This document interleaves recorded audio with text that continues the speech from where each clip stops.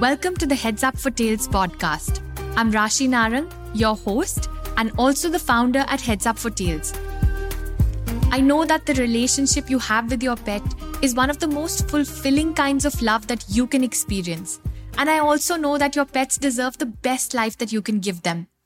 This podcast is dedicated to understanding our pets better so we can enrich their lives. I hope you find great value in this podcast and it helps strengthen the bond that you have with your pet companions. Hello and thank you for tuning in. Today we're going to talk a little about something that is not often discussed: basic cat grooming. Because cats are so particular about cleanliness and spend a lot of time grooming themselves, many people assume that you don't have to do anything. This, however, is a misconception because pet cats do need a basic grooming routine to keep their coats in the best shape. Start slow and increase the duration of the session gradually as your pet begins to trust the process. You can reward your cat with catnip or a treat at regular intervals.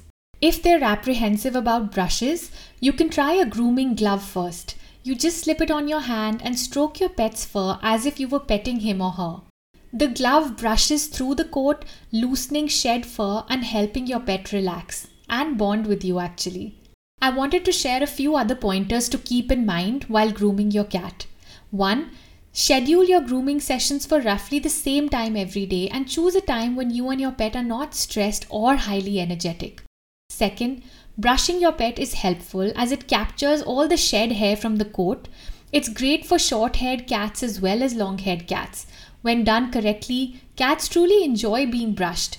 Routine brushing helps to keep the fur tangle-free. Remember to be very gentle, especially around the tummy, which is sensitive. 3. If you notice tear stains or gooey discharge around the eyes, use a clean ball of cotton dampened with distilled water to dab it clean.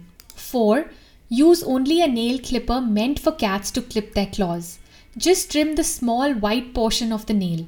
The pink part is where the vein is and that should be avoided. It can be tricky for first-time cat parents as cats generally hide their claws. If you're not sure how to go about it, ask your vet or groomer to take care of this aspect. 5.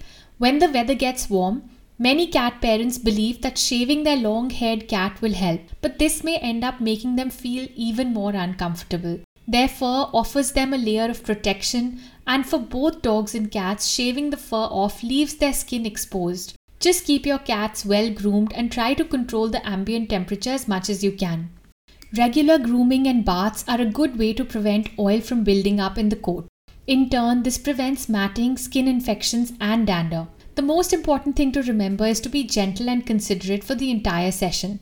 Cats don't like sudden movements. Grooming is a great way to bond with your pet and it's also a good way to keep your cats happy. Hope these grooming tips help. Thank you so much for listening.